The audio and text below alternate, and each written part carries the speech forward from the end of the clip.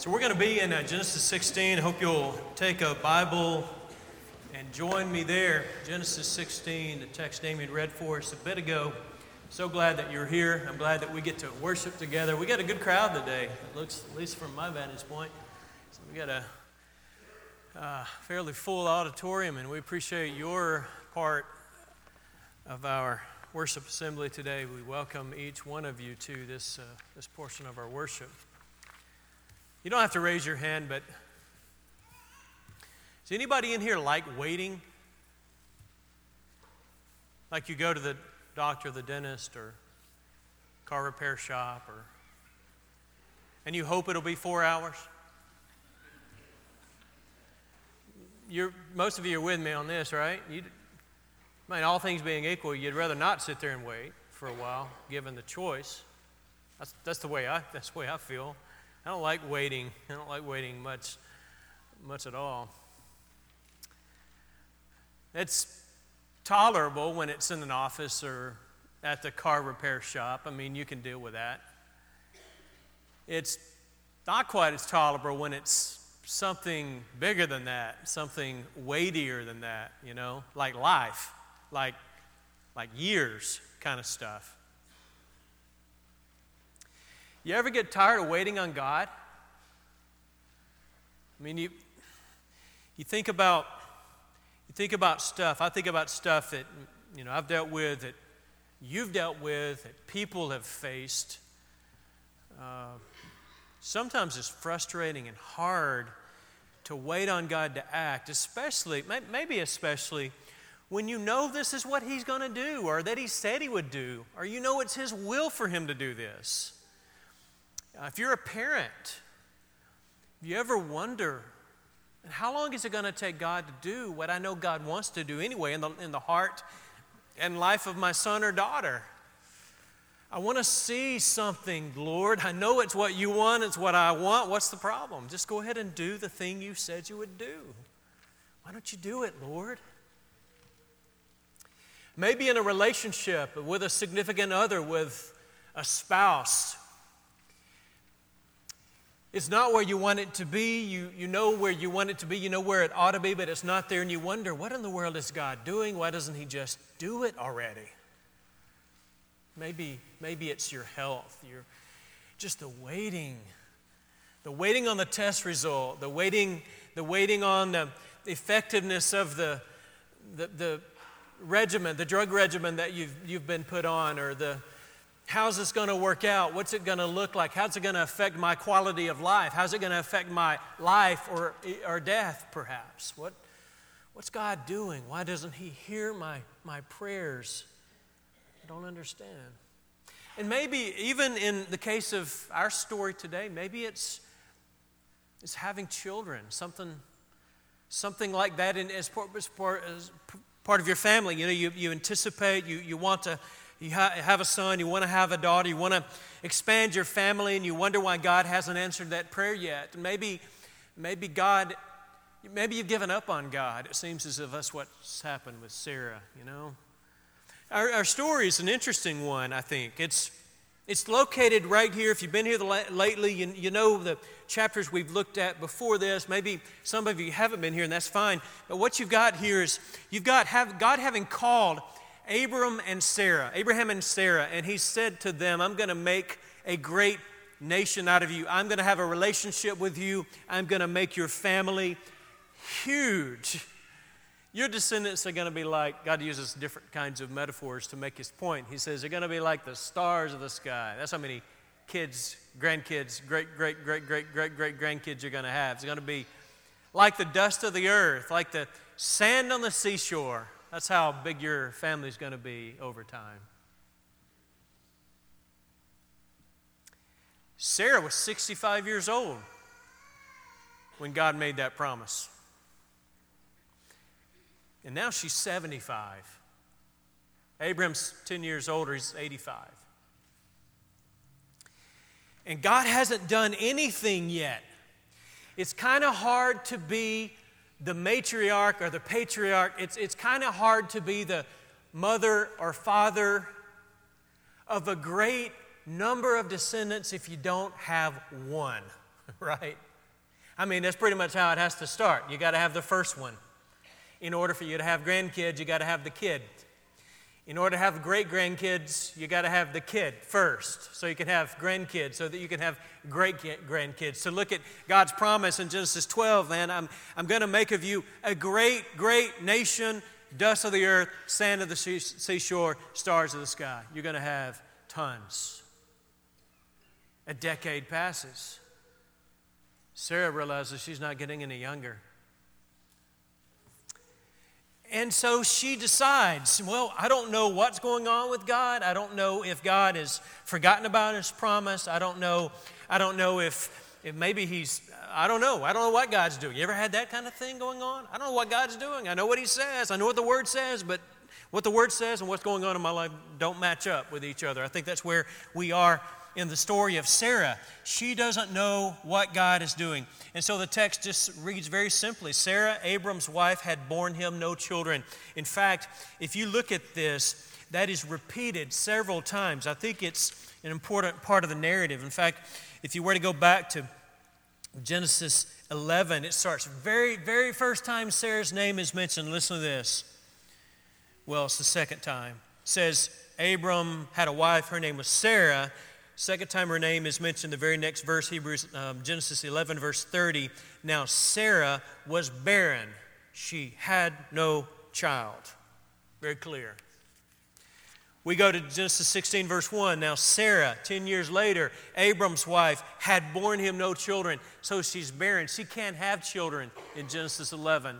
But she must have gotten her hopes up when God came to Abram and said, essentially, I know that you're barren. You have not been able to have children. Something's biologically wrong. But God says, actually, you're going to be the mother, Abram, you're going to be the father of a great nation. And so her spirits, you know how desperately she must have wanted children. And her spirits were lifted. I can't believe this is going to happen. God is going to give me a child. So her hopes at this point, in Genesis 11, she's 65 years old. She doesn't have any children. And then God says, you're going to have a child.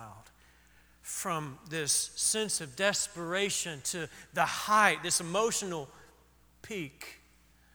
I'm going to be a mother. I don't know how miraculously God's going to do this, but I'm going to have a child. 10 years later, the text points out, in pretty just basic terms, Sarah had borne him no children. No children. One of the observations I think you can make about this, that when she decides to do what she does, it's wrong, but it's at least understandable from a human perspective, isn't it? Can you relate to this? I mean, you can understand why she may have chosen to do this. Couple of things about the text. She had a female Egyptian servant whose name was Hagar. This is really weird to us, I know, but and those of you who've never read this story, this is the first time you've heard it, you think, wow, what in the world? She gives her servant to her husband so that he can have a child through her. That's kind of weird. It's not right. I'm not saying this is the right way. In fact, I know it's not the right way that this should have happened. Sarah shouldn't have done this, but culturally speaking, it's not as weird as you and I might think it is. Because back in that time, it was considered an appropriate way, if not ideal, at least an appropriate way to have an heir. If a husband and wife can't have children of their own, the wife being barren, the husband could take servant of his wife, have a child through her, and the child would be regarded as his and his wife's. So culturally speaking, in the ancient Near East, this is not as weird as you and I would think it would be in our own culture. Nonetheless, that's not the way God planned. This is not what God anticipated. But my guess is this is what Sarah was thinking at this point.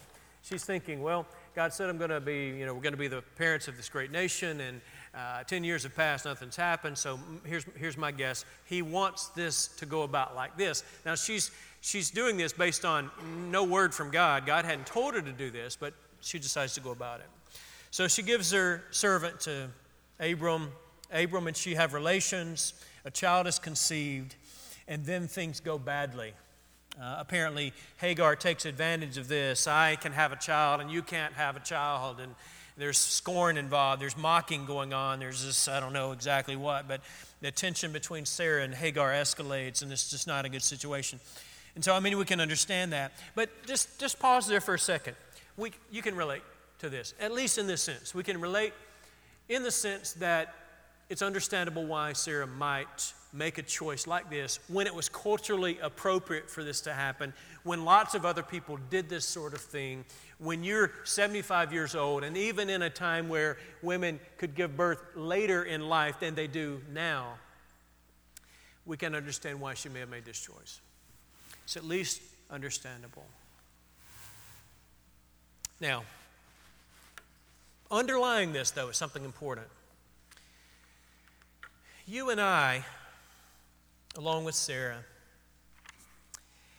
have a problem when time passes. We have a struggle. We want God to act. We want God to act right now. We want Him to act, yesterday. We want Him to do the thing that we know He intends to do or ought to do. We want Him to do, He said He's going to do, where it's the right thing to do. We want Him to do it, and we want Him to do it right now. And so we're often tempted, when He doesn't do it, to circumvent His will and make it happen on our own. This is our own desire to be autonomous, our own desire to do things our own way. This is the way that we often work. We tend to doubt the Word of God, the Word of the Lord. We tend to doubt that He's going to do what He said He's going to do. By the way, there's something interesting here that I want to point out to you. Just a couple of verbal similarities between a previous story.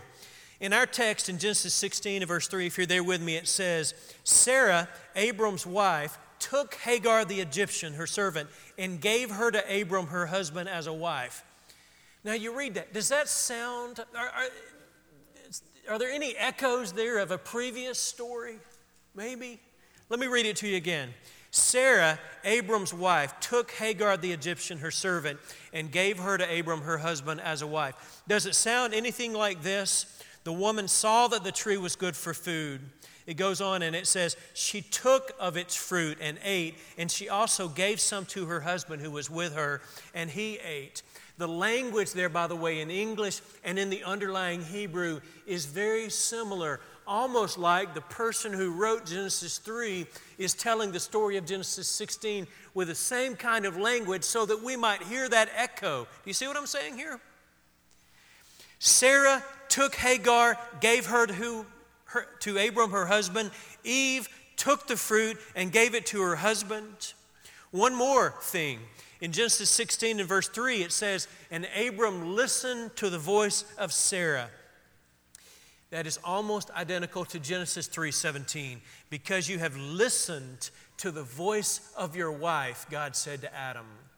Do you see the echoes there? It's almost like the narrator of our story is wanting us to hear this Eden thing, this thing going on again. And that is, God said, trust me, don't eat of the tree in the middle. I know it looks good. I know the fruit looks tasty. I know that you'll be tempted to eat, but just trust me, don't eat of the fruit. Don't do it. And Eve listened to the voice of the serpent who said, man, it looks good, doesn't it? Tastes good. Make you wise. God's just wanting to hold the best stuff away from you.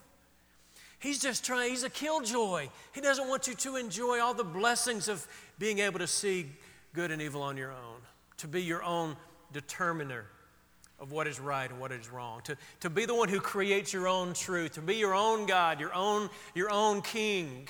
That's what happened in Genesis 3. That's what happened there. And this story in Genesis 16 is being told in ways to echo that. The same thing is happening. God says, trust me. Trust me. I told you I will make of you a great nation, and I'll do it. We don't trust him, do we? Same thing that happened with Eve in Genesis 3 is what's happening here in Genesis 16. And that's what happens when you and we know the will of God. We know what He wants from us. But, Lord, that's so hard. I want to experience this. I know you've put a fence around that. I know intellectually, on some level, it's for my own good that you've put that off limits. Lord, I know that. And it might be some sort of sexual experience. It might be the use of one's money. It might be the way that you use your speech. But God has put fences here, and He says, I want you to do it this way because this is the way that I created you. This is the way that's best. Don't eat of the tree in the center of the garden. But God, why? I don't understand. This is what I want. I want to taste the fruit. And so we circumvent God's plan and we do it our own way. And that's exactly what Sarah and Abraham did in our story. They doubted the word of the Lord. I already said this, but God's response is this. This is always God's response. I mean, I think this sums up the story of the Bible pretty well. Over and over and over again, the Bible's trying to teach us this. And this is the story of Scripture as far as our response to God's promises. This is the story that comes through over and over again. God says, look, trust me. Trust me. Just trust me. I've got this. I'm going to work it out. I'm God. I know what's best. I know how I created you. I know what's best for you. It's not best for you to eat the tree of the knowledge of good and evil. It's not best for you. It's not best for you to be your own determiner of what's right and wrong. It's not best for you to do it this way, Sarah and Abram. I told you I would make of you a great nation. And it doesn't matter how many years pass. I'm going to keep my promise. That is the message of the Bible from beginning to end, is God is a faithful covenant-keeping God. He will do what He says He's going to do, and time may pass, but He is faithful. He is Yahweh. He is the covenant-keeping, the everlasting God of loving kindness, mercy, patience, and justice. God acts faithfully with His people over and over again. He always does. He always does. And isn't this the ongoing struggle that you and I have, is to believe that? Let me ask you right now, what are you going through? Please answer this internally. Engage in whatever self-reflection you need to and examine your own life. What are you going through right now where you're having a hard time trusting that God's going to do the right thing? Is it a relationship? Is it a problem at work that could be so much more easily solved if you just lowered your standard of ethics just a bit? Right? Or if this relationship, you could fix this. Now, it might not be the best way, but you can fix it. You see what's going on in this story, and again and again and again, is we like to fix things ourselves. We like to be autonomous. We like to chart our own courses, right? Do it our own way instead of letting God do what He says He's going to do. What are you dealing with right now? Is it a relationship? Is it an addiction? Is it a struggle with sin? Is it a problem at work? Is it in your parenting? Is it your marriage? What is it? What is it? Where's the promise of God that you're having a hard time believing? And how are you being tempted based on the fear that's in your own heart and the uncertainty and the lack of ultimate trust in God? What is that thing that circumvents the will of God that you're being tempted to do? Just eat the fruit, the serpent says. Just taste the fruit. No big deal. You're not going to die. It's not going to be the end of the world. Compromise your ethics. Go outside of God's fence just a bit. Disregard His word just a little bit. Actually, it's not one of the big commands anyway. It's just a small one. What's the big deal? Just do it. You know, I think there's some other there's some foreshadowing going on in our text. There's Hagar, the Egyptian. There's Sarah, the matriarch of what will become the nation of Israel. There's conflict in our text between the Israelite, if you will, and the Egyptian in Genesis 16. And I think maybe there's a way in which this story anticipates conflict between Israel and Egypt later on. And maybe there's a hint here of coming conflict based on the choices that are made here. In fact, this is not a stretch to say this, because of this choice, that the world even now is experiencing conflict.